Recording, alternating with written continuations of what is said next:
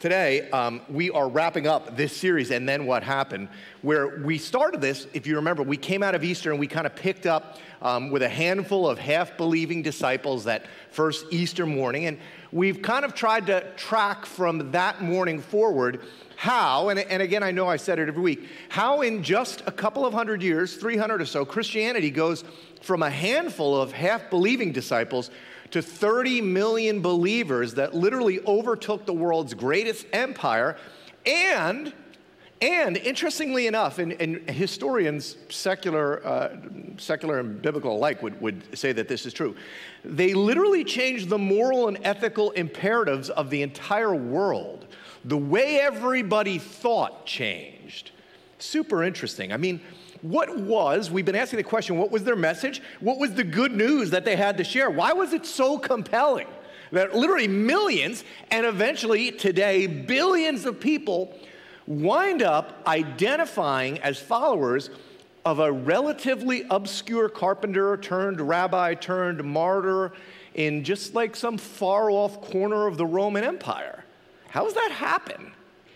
And if the church today, if our church, just our church here in Mendon, if we understood that message that they understood and we conveyed it well, if we understood the good news, if we shared good news, could all of that happen again to our friends and with our families and in our town? 4th of July weekend, right? We celebrate our birth as a nation. We celebrate freedom. As Americans, we love freedom. We fight for freedom. Many have died for it. I heard a joke this week that kind of summed up the church in America and our relationship with freedom a little bit. Somebody postulated, I find it ironic that the colors red, white, and blue stand for freedom until they're flashing behind you. It's true, right? We love freedom, but we also need the law, and sometimes in America, and you see this a lot, incrementally so, sometimes in America, we love the law even more than we love freedom. And I get that, right? I don't want to drive home this afternoon and have a 14-year-old drunk driver plaster into my car, right? So I'm glad that we have laws, right, to protect you and I, me, from that. And so in America, and you see this playing out a lot right now in this country, we have this tension that exists. There's like a dynamic relationship, you know this, between freedom and the law. There's a tension. And this relationship between the law and freedom, it's actually at the heart of what became the biggest church argument, fight, in the history of the Christian church.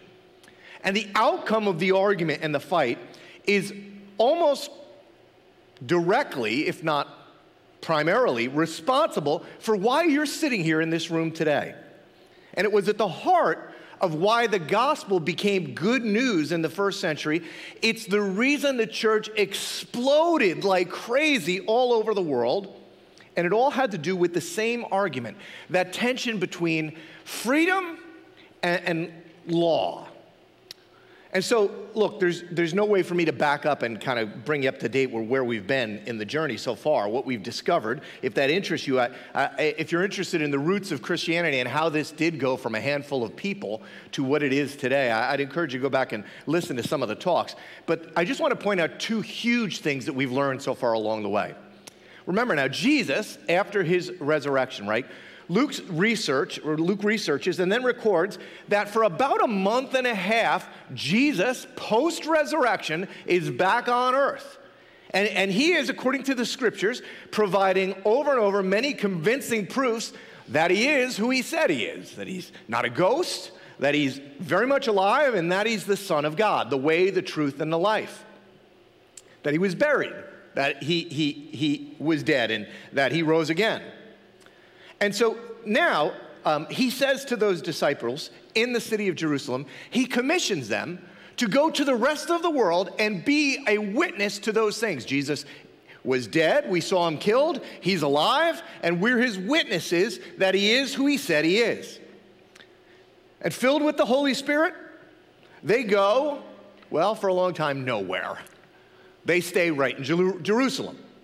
Because, and nobody could blame them for this, because they believed Jesus was the Jewish Messiah. He was the Savior of the people of the nation of Israel.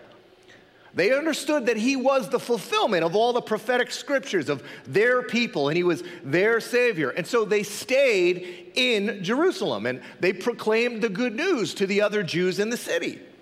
Their Savior had come. But as we've seen, and if you've journeyed with us, you saw how it happened, the same guys that crucified Jesus, they didn't like this new message of Jesus. And so they began to persecute and even murder those who were followers of his in the city. And because of the persecution, the church winds up spreading. Peter and John, right? All of the apostles start leaving the city, and they become witnesses of Jesus in all the places he told them that they should have gone in the first place. And along the way, they start to piece it together that Jesus' message and what he was doing was very, very different than what they had understood. That Jesus is not merely the Savior of the Jews, but he's the Savior of the whole world. And that Jesus came not just to save the world from the world's brokenness or fallenness, not to save the world from the brokenness of the Jewish nation, or to save the Jewish nation from their occupiers of the Romans, but to save the entire world from the brokenness and fallenness within each of us, the sin that separates all of us from God.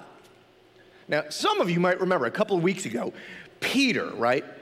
The Apostle Peter, he's in this city of Joppa, and he's up on a rooftop, and he's praying, and he has this strange dream, if you remember. And God says to him over and over, as he sees these visions, do not call anything impure that God has made clean. Do not call anything impure that God has made clean. Do not call anything impure that God has made clean. And then through some miraculous provisions of God, he winds up shortly thereafter in the home of a Gentile, a place where he would have called everybody there unclean. A place where a good Jew like Peter could never go, would never go, because there were Jewish laws in the Mosaic covenant preventing and prohibiting it. He would become unclean. But when he's in that house, violating the laws, all of a sudden he sees the same Holy Spirit that fell on all of the apostles and disciples in Jerusalem. He sees it fall on this room full of Gentiles.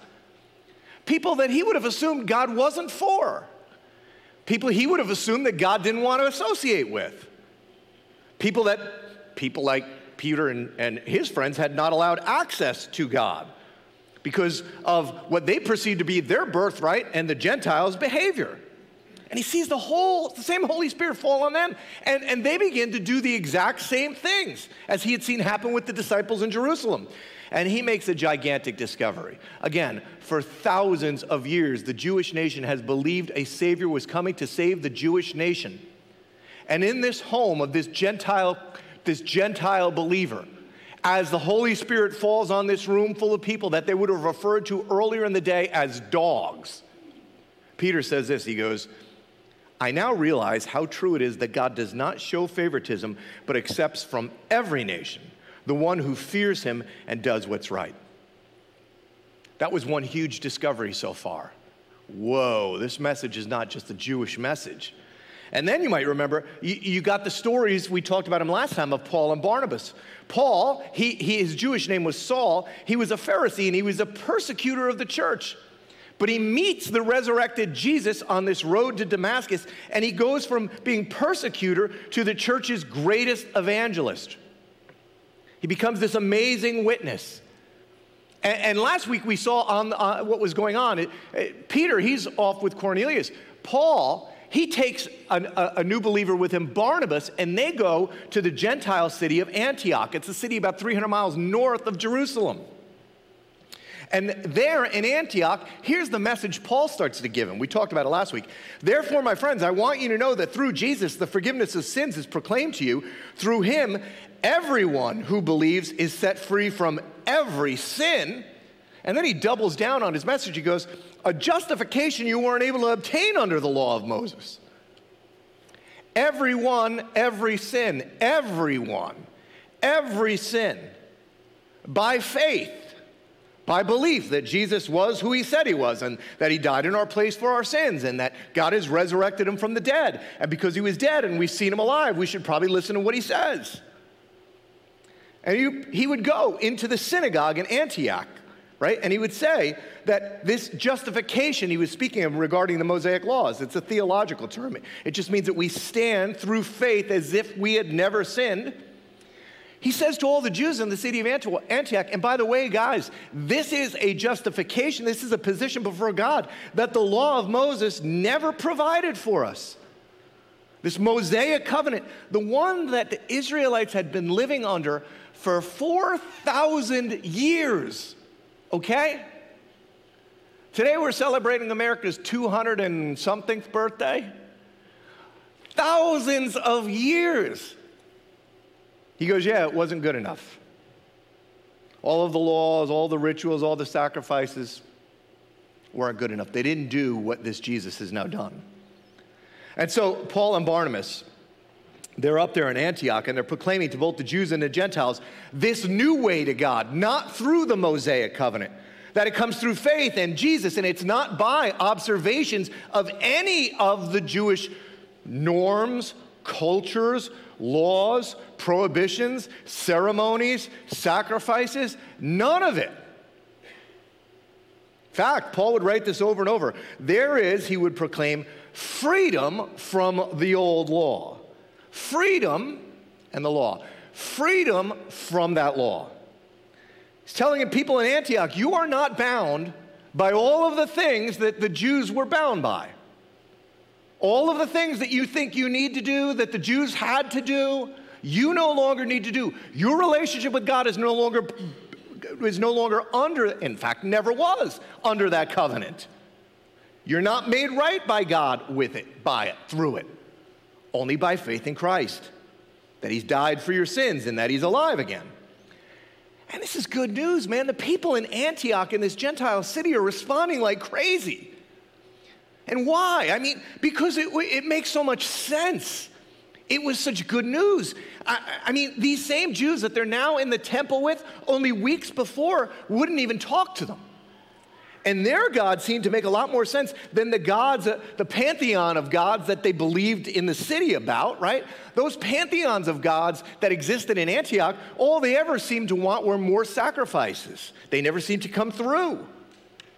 Suddenly they're hearing about a God that loves them so much that he sent his son to come and live and die amongst them and for them.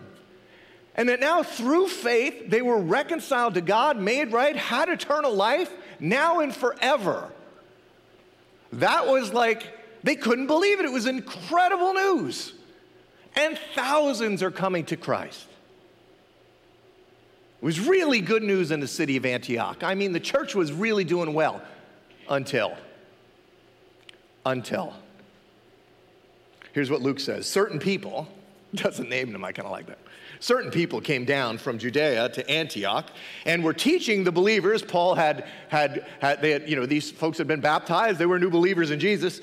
Certain people came down and said, oh, by the way, unless you're circumcised, forget what Paul said, unless you're circumcised according to the customs taught by Moses, you cannot be saved. Welcome back to the tension between freedom and law. Freedom and law. Paul's going, you're free, you don't need anything else other than faith in Christ. And these guys show up and go, oh, no. Because apparently down in Jerusalem, the church and the leaders down there had caught wind of the whole thing that was going on with new believers in Antioch, thinking that they're made right with God by faith and not the law of Moses. And so they go up to Antioch to try to clean up the mess Paul and Barnabas are making. Whoa. It's not that easy. Remember that. We say that a lot as believers, right? It's not that easy. You can't just believe. You've got to also do this. The message was very different. Yes, you need to believe that Jesus is who he said he is. But that doesn't mean the Mosaic covenant and the 10 commandments and the 603 others, it doesn't mean that they're ineffective. Quite the opposite. What they would argue is that now we have Jesus and we have the law. And if you want to become a follower of Jesus, then of course you have to become Jewish like Jesus. So, I mean, that means if you're Jewish like Jesus, you will obey all of those laws or try your best. And that's why we have Jesus. If we didn't obey the law, then we have Jesus to kind of clean up where we messed up, right? That's what they would argue. And they would say, yeah, and Jesus was Jewish, so obviously you're going to celebrate all of the ceremonial stuff he did. we said the priest is still in the temple, right? You need to embrace all of those things. And if you were a man, well, then you needed to become circumcised, because that was the sign of the covenant, right? That was the sign that you were a good Jew. Jesus was circumcised. You should be circumcised too. It was Jesus or Jesus plus that made you right with God. Here's the thing.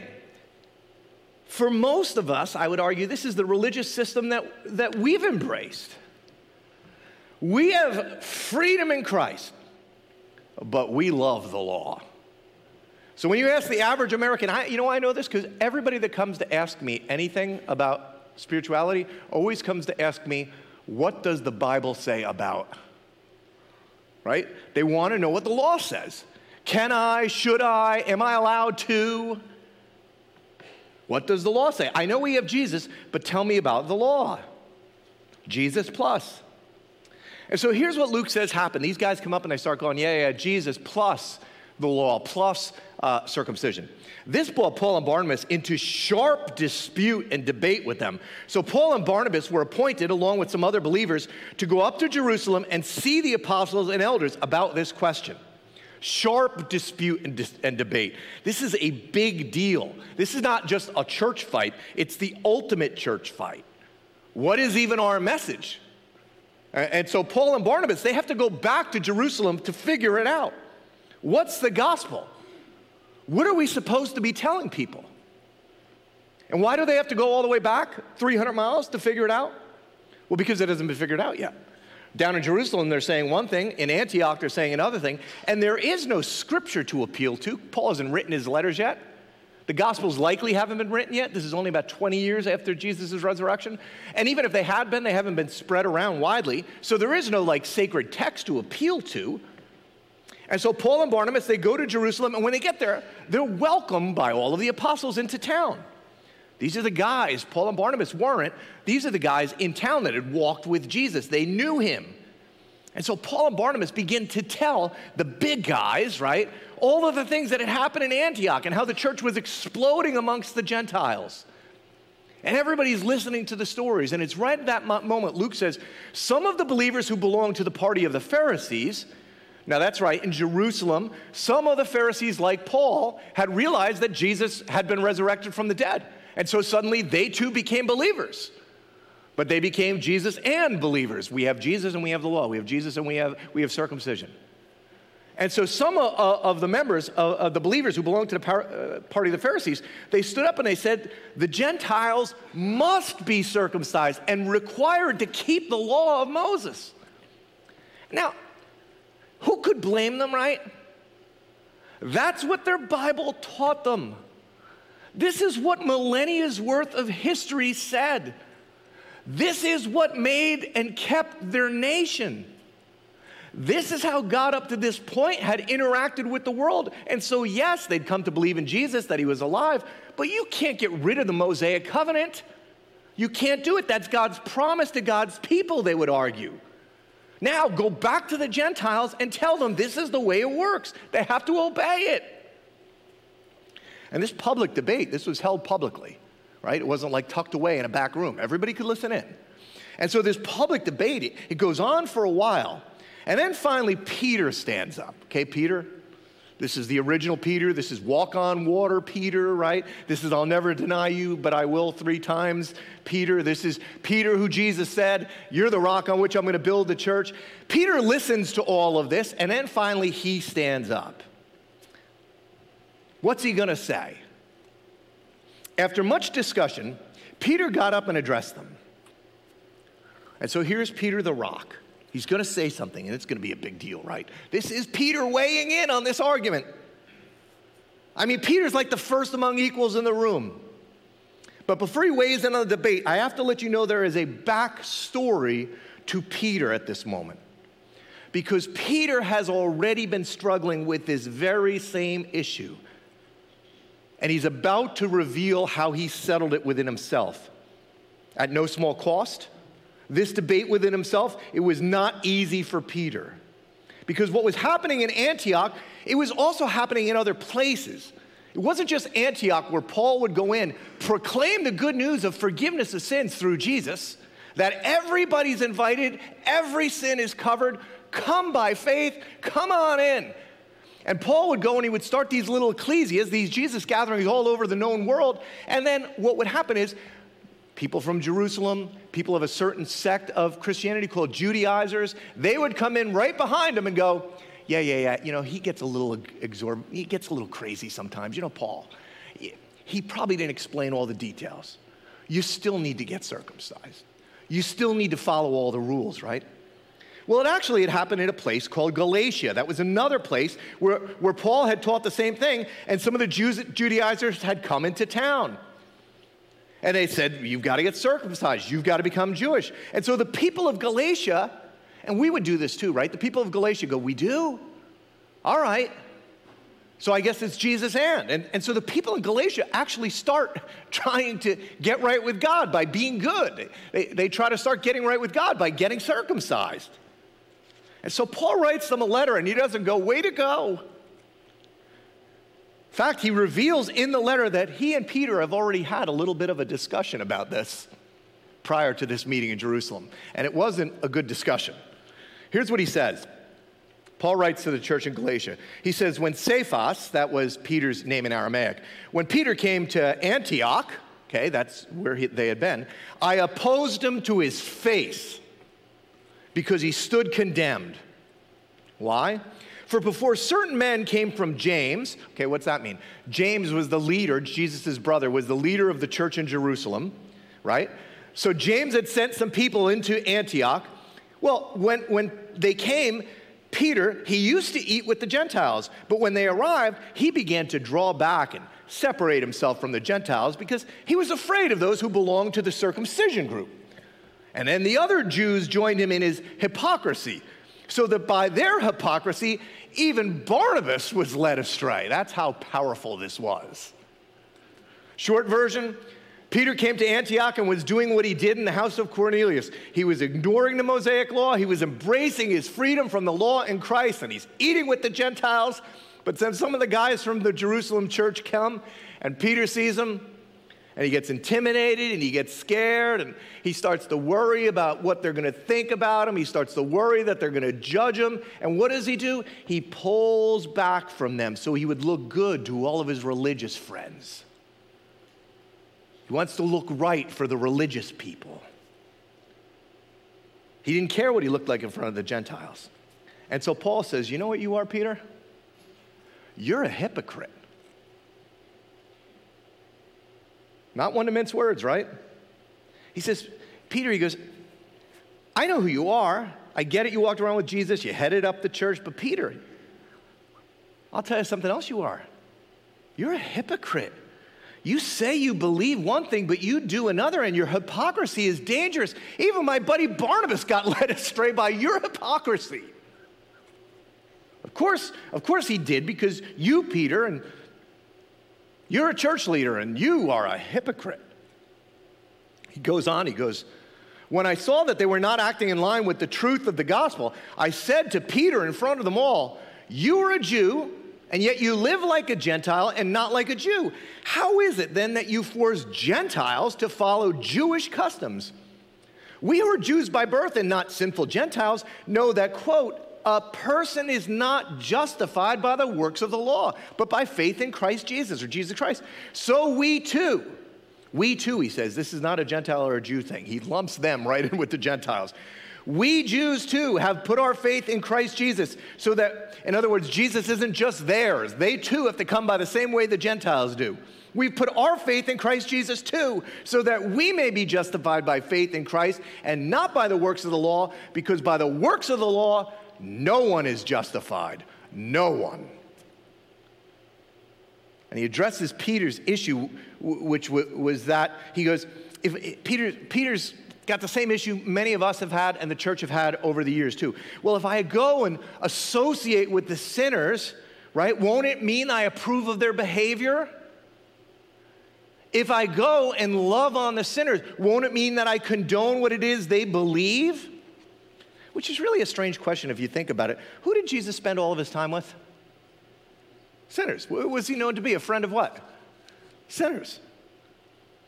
But here's what he wrote. But if, in seeking to be justified in Christ, we find ourselves also among sinners, doesn't that mean that Christ promotes sin? Now, I want you to see that. You see the next two words? What are they followed by? An exclamation point. Absolutely not. Stop it. Stop it. And talking about the law, he goes, look, if I rebuild what I destroyed, then I'm really a lawbreaker. Paul goes, look, the old covenant has been razed. It's gone. It's of no value. Stop appealing to it. It's doing no good for anyone here. But if I rebuild that, if Peter, by you trying to not eat with the Gentiles now and trying to bring the law back into this, if I rebuild that, that's the issue of being a lawbreaker. And he sums it up so strongly for Peter. How about this one? Now remember, Peter, if you recall, he really struggled after he denied Jesus 3 times. Jesus goes through this brutal crucifixion. Peter's aware of it. Peter hides. I'm not sure he ever got over the guilt. I know the stories of Peter and Jesus on the shore. I know Jesus forgave him. I know Jesus restored him. But I also know that he's a human being. And so he's probably still got some guilt in there. And so here's what Paul says to him. He goes, I do not set aside the grace of God. For if righteousness could be gained through the law, Peter, Christ died for nothing. He says that to Peter. Christ, listen, dude, if you do that, you keep doing that, Christ died for nothing if you keep doing that, Peter. Don't embrace the old again, Peter. If you start telling people they need to obey the law of Moses, they need to get circumcised, then Peter, Christ died for nothing. And if there's anybody here that knows that Christ died for something, Peter, it's you. Stop being a hypocrite. And then he would go on to tell the whole church in Galatia the same thing. He said to the whole church, it is for freedom that Christ has set us free. Stand firm then. And don't let yourselves be burdened again by the yoke of slavery. Don't become a slave to all of the laws. And how about this one? Mark my words. Write it down, he says. I'm telling you. Actually, that's what he said. I'm telling you that if you let yourselves be circumcised, Christ will be of no value to you at all. Anybody circumcised in here? That's not obviously what he means, right? What he means is if you think that obeying the laws is helping you, if you think that it's Jesus and I have to do a few things to be made good with God, then you need to understand Jesus is of no use to you at all. You've invalidated him. He has no value. And here's why. He goes, again, I declare to every man who lets himself be circumcised that he is obligated to obey the whole law. There is not like a little of the law and I've got Jesus to cover up what I can't fulfill. There is Jesus or the law. Anybody who lets himself get circumcised, he is obligated to obey the whole law. You who are trying to be justified by the law, you've been alienated from Christ. You've fallen away from grace. You've tried to mix in a little bit of works in with God's grace, and they don't mix. I believe in Jesus, and I'm a really good person. I believe in Jesus, and I go on mission trips. I believe in Jesus, and I go to church a lot. I believe in Jesus, and I give 10% to the church. I believe in Jesus for them, and I got circumcised. You know, it's like I'm going to take the belt and suspenders approach to this. I believe in grace, but I'm also going to be a good person because that way maybe, I don't know, grace must have its limits, they're thinking. So here's what Paul says to them. It's what he says to people like you and I that do this all the time. For in Christ Jesus, neither circumcision nor uncircumcision has any value. And this is such a bold statement. I mean, if this is Paul, a Pharisee, it is no value. He's saying, look, the entire sign of our people, the covenant that God made with us, what made our people, it's really worthless now. It's over. It has no meaning. I mean, Paul, they've got to be thinking, Paul, right? Paul, you want us to get rid of all of it? You want us to get rid of the Mosaic law? I mean, Paul, what if we get rid of circumcision? Paul, if we get rid of the law and we get rid of circumcision, what's left? There's no law and there's no circumcision. Why are we any different than anybody else? What separates us just from every other, like, pagan person on the street? Paul answers a question. He goes, the only thing that counts. Does anybody know what comes next? Because we should, right? I mean, this is our message. This is what we're supposed to be proclaiming to people on the street. He says, look, there is something that counts, but it's not being good. It's not. And it's not ceremonies, going to church. None of that counts. None of that counts. The only thing that counts is faith expressing itself through love. That's it. It's the only thing God's interested in. Faith expressing itself through love. It's not just believing in Jesus, but it's expressing that belief through love. Working itself out is what that word means in the Greek. Working itself out through love. That's it. Paul goes, you're justified by faith. You're good with God. God has settled matters. There's nothing you could do to settle matters between you and God. There's nothing you can do. It's worthless. Stop wasting your time. Sleep well tonight because you're good with God through faith. Let it go. You're forgiven. You don't have to worry. You're good with God. But now that you're good with God, go be good with others. Express that faith through love to others. He goes on, he says to the Galatians, I don't understand. Like when I was there, everything was going well. You understood this. You were running a good race. And he used a little wordplay here on the circumcision thing. Who cut, see that there? Who cut in on you to keep you from obeying the truth? That kind of persuasion doesn't come from the one who calls you. By the way, it's law always sounds good, doesn't it? It always sounds good. Oh, if you do this, it always sounds good. And then he says, he reveals why this is so upsetting to him. Here's what he said. He goes, look, just a little bit of yeast works its way through the whole batch of dough. And he knows this because he saw it happen to Peter in Antioch. He says, look, if you just mix in a little bit of law, just a little of the old covenant in with the new covenant, if you just put a pinch of being good, just a pinch of sacrifice, just you add a little bit of circumcision and a portion, it's a tiny bit of being a good person. And Jesus, I did this. Jesus, did you see what I've done? Or did you see what I gave? He goes, look, you just add a tiny bit of that. That will work its way into the entire movement of Christ, and it will make the cross and grace completely ineffective. He knew it. He saw it with Peter. He saw what happened to Peter. It made Peter a hypocrite. Think about what that does. You just mix a little bit of legal in, just mix a little bit of being good in, and what begins to happen? Well, people begin to compare themselves with one another. It makes good and bad relative. It elevates one person and separates them from another. It results in some people being in, other people being out. It results for many of us in guilt and shame. It results in, and for others of us, self-righteousness. What it results in is all of the things that have made religion so ugly and toxic across the centuries. What it results in is why Christianity has such a hard time in the world we're in today. Jesus wouldn't have a hard time in the world we're in today.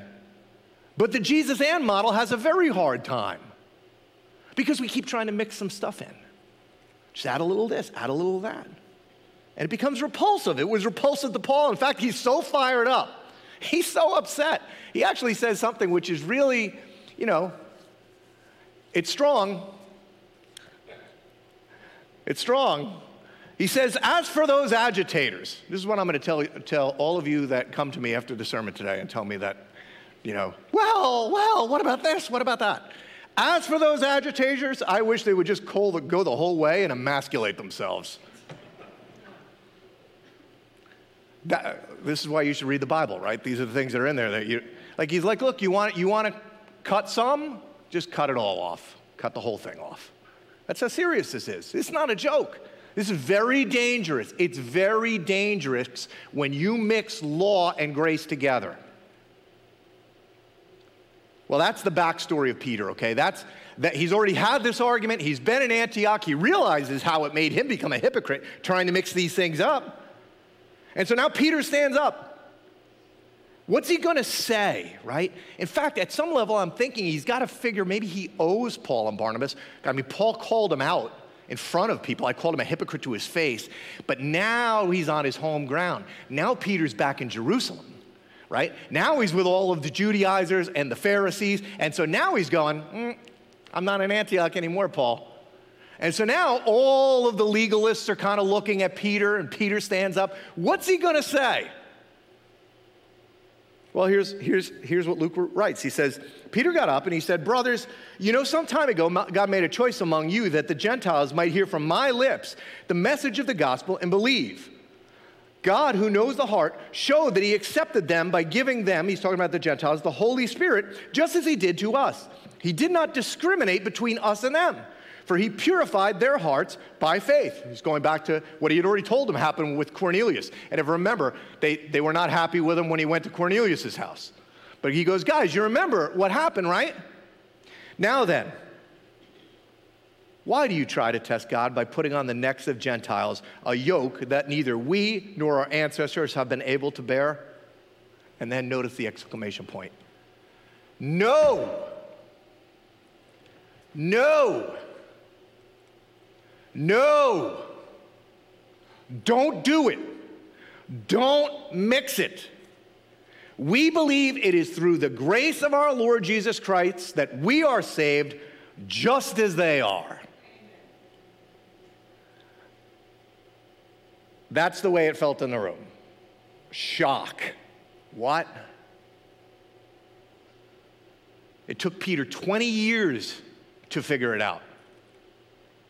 But the message of the cross finally caught up with Peter. In fact, look what he says. He goes, we're saved the way they are. They don't need to become more like us. We need, in a sense, to become more like them. Oh my gosh. He's telling the Jews that they need to become more like the Gentiles and let go of all of their stuff and just embrace grace. We need to move towards them. We're saved like they are. Luke says then the whole place got quiet. Nobody knows what to say. And I think part of it is because something just died. Thousands of years of a covenant. All the things that had kept people from God. And in that silence, then James stands up, okay? Now remember, James played a part in the backstory too. Remember, James was the guy, he was leading the church in Jerusalem. He was the guy that sent people into Antioch that Peter got so intimidated by. So now James, here's the brother of Jesus. James is in charge of the church in Jerusalem. Now James is going to stand up. What's James going to say? Is James going to correct Peter and go, I can't believe I have to correct you again. You're supposed to be like the head of the church? So James stands up, and everybody wants to hear what James is going to say. Maybe he's going to correct this whole thing because they want their law back. And he reminds them, he says, brothers and sisters. He says brothers. I'll say brothers and sisters.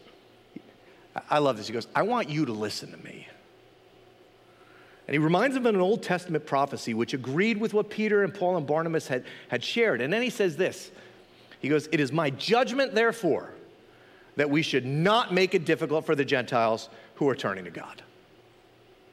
It is my judgment, and James' judgment mattered, that we should not make it difficult for the Gentiles who are turning to God. If you are in the room this morning and you are not Jewish, I want you to know you are likely here because of that judgment. That's why you're here. Because James, the brother of Jesus, stood up and said, at a great personal cost to him, his family, his rule, his country, his nation, he stood up and said, it's my judgment that we're not going to make it difficult for the Gentiles who are turning to God. James, the brother of Jesus, tore down all of the things that could have kept you from Christ, all of them. The church hasn't been as strong. Over the centuries, we have put lots and lots and lots of things back up. We've made it oftentimes way more difficult for people who are far from Christ to turn to God. Why? Because we keep telling them that there's Jesus plus. We've told them all the things that they need to do, and all the things they need to stop doing, all the things they need to stand for, all the things they need to stand against, all the people they need to love, all the people they need to hate, all the candidates they need to embrace, all the policies they need to protest. We've told them what they need to give, where they need to go, how they have to vote, what they need to wear. Don't you understand that the church has loved the law that Jesus came to set us free from? Now, I know for a handful of you in the room this morning, this message is very freeing, right? It's so many of these things that the church has put up over the years as Jesus plus things. They've kept you from church or from God. And so hearing this message is so good. It's so freeing. It's good news. God loves you. He loves you. And you don't have to perform for him. There's nothing you can do to impress him. He just loves you. He gave his life for you. Maybe you can even feel that love and that grace and that forgiveness overwhelming you. And you can understand how this message could change the world. For most of us in the room, can we be honest? Most of us that have been around the church our whole lives, for most of us, this message is very threatening. We don't like this message because we find ourselves much more comfortable with the law than we do with freedom. I mean, isn't that true? When you became a Christian, weren't you told all the things that you were supposed to do now that you're a Christian? All the things you couldn't do any longer? I was meeting with somebody the other day. They wanted to get baptized, and they were telling me, I really want to get baptized, but I struggle with the things that you know, I'm supposed to do and can't do. And like all of the Jesus Plus stuff started coming in. I mean, this is a struggle for me, right? I mean, in most of our hearts, mine too, it's like, John, I believe in the whole grace thing, but don't get too crazy. These people are going to go nuts. They're going to go out and just do all kinds of sin. Well, breaking news, they're going to go out and do all kinds of sin anyway, okay? Don't preach so much grace. Don't preach so much grace. They'll just think it's easy believism. I mean, if the old covenant and the laws are gone, what do I tell my kids? How do I tell my kids? What do I tell them to do? Like, where's the right and where's the wrong? Where are the morals and the ethics? What are we going to inscribe on the walls of the courthouse now? Do as thou pleaseth? Right? It's very confusing. Well, here's the deal. There is one new law and one new ethic in the new covenant. Theologians actually call it the law of Christ. Paul already mentioned it. He said it's the only thing that counts. Faith working its way out through love. That's it. There is one law, and that's it. Love one another as I have loved you. Love your enemies. The meeting in Jerusalem is wrapping up, and they need to write a letter back to the church in Antioch. They're all waiting up there, and guys are like trying to figure out if they're going to have to get surgery or not, right? So everybody's waiting with bated breath in Antioch. Well, what's the ruling? What's the ruling? What's the ruling? And so James stand up and he says, here's the ruling. Here's my judgment. Since we're not going to make it difficult for Gentiles to become believers. He goes, instead of making it difficult, here's what we're going to write to them. We're going to tell them to abstain from food polluted by idols, from sexual immorality, from the meat of strangled animals, and from blood. Has anybody ever, did your parents give you that one when you came to grow up? Here's the 4 rules, kids. 3 of them were like, yeah, I can comply with those 3. That 4th one is not as easy. And then he explains why. He goes, for the law of Moses has been preached in every city from the earliest times, thousands of years. And it's read in the synagogue on every Sabbath, even up there in Antioch. So what is he saying? See, what James is putting into writing is what Paul had said counts. Faith working itself out in love. So because the Jews in Antioch were having such a hard time giving up the dietary restrictions and the dietary laws, it was just so hard for them. They had been Jews for thousands of years. And like the concept of eating a pork chop, right? Like, I can't do it. I can't do it. If you're going to do it, I can't hang out. I mean, it's just so gross.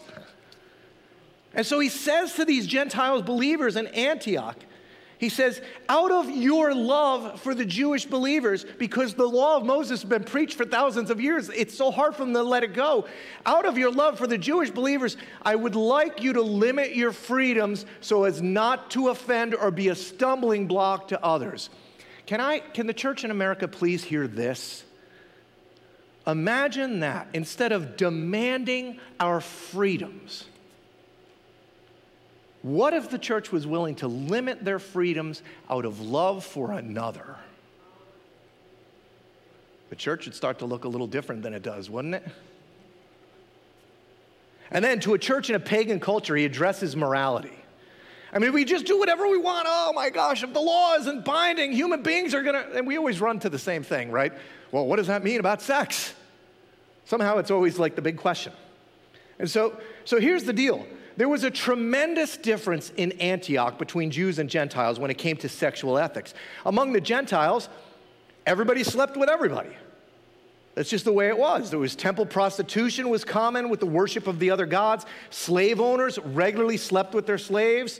Antioch was known as one of the most immoral cities in the Roman Empire. There was little, if any, stigma attached to sex outside of marriage, except in the Jewish community. That was the only community that had these high moral standards.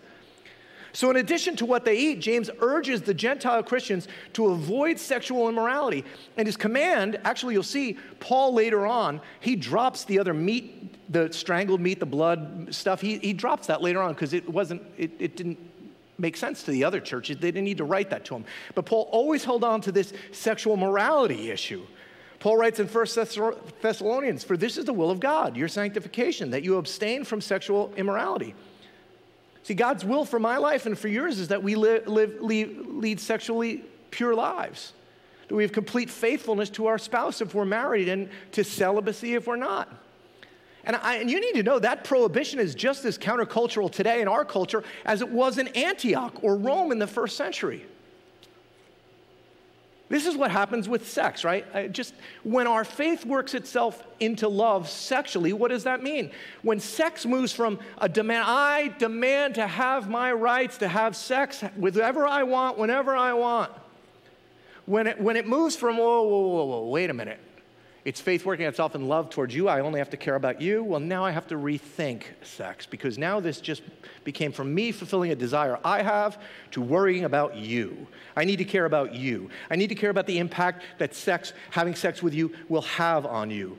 I need to think about the impact that having sex with you outside the covenant or the marriage might have. And I need to think about the future regrets that you might have over this.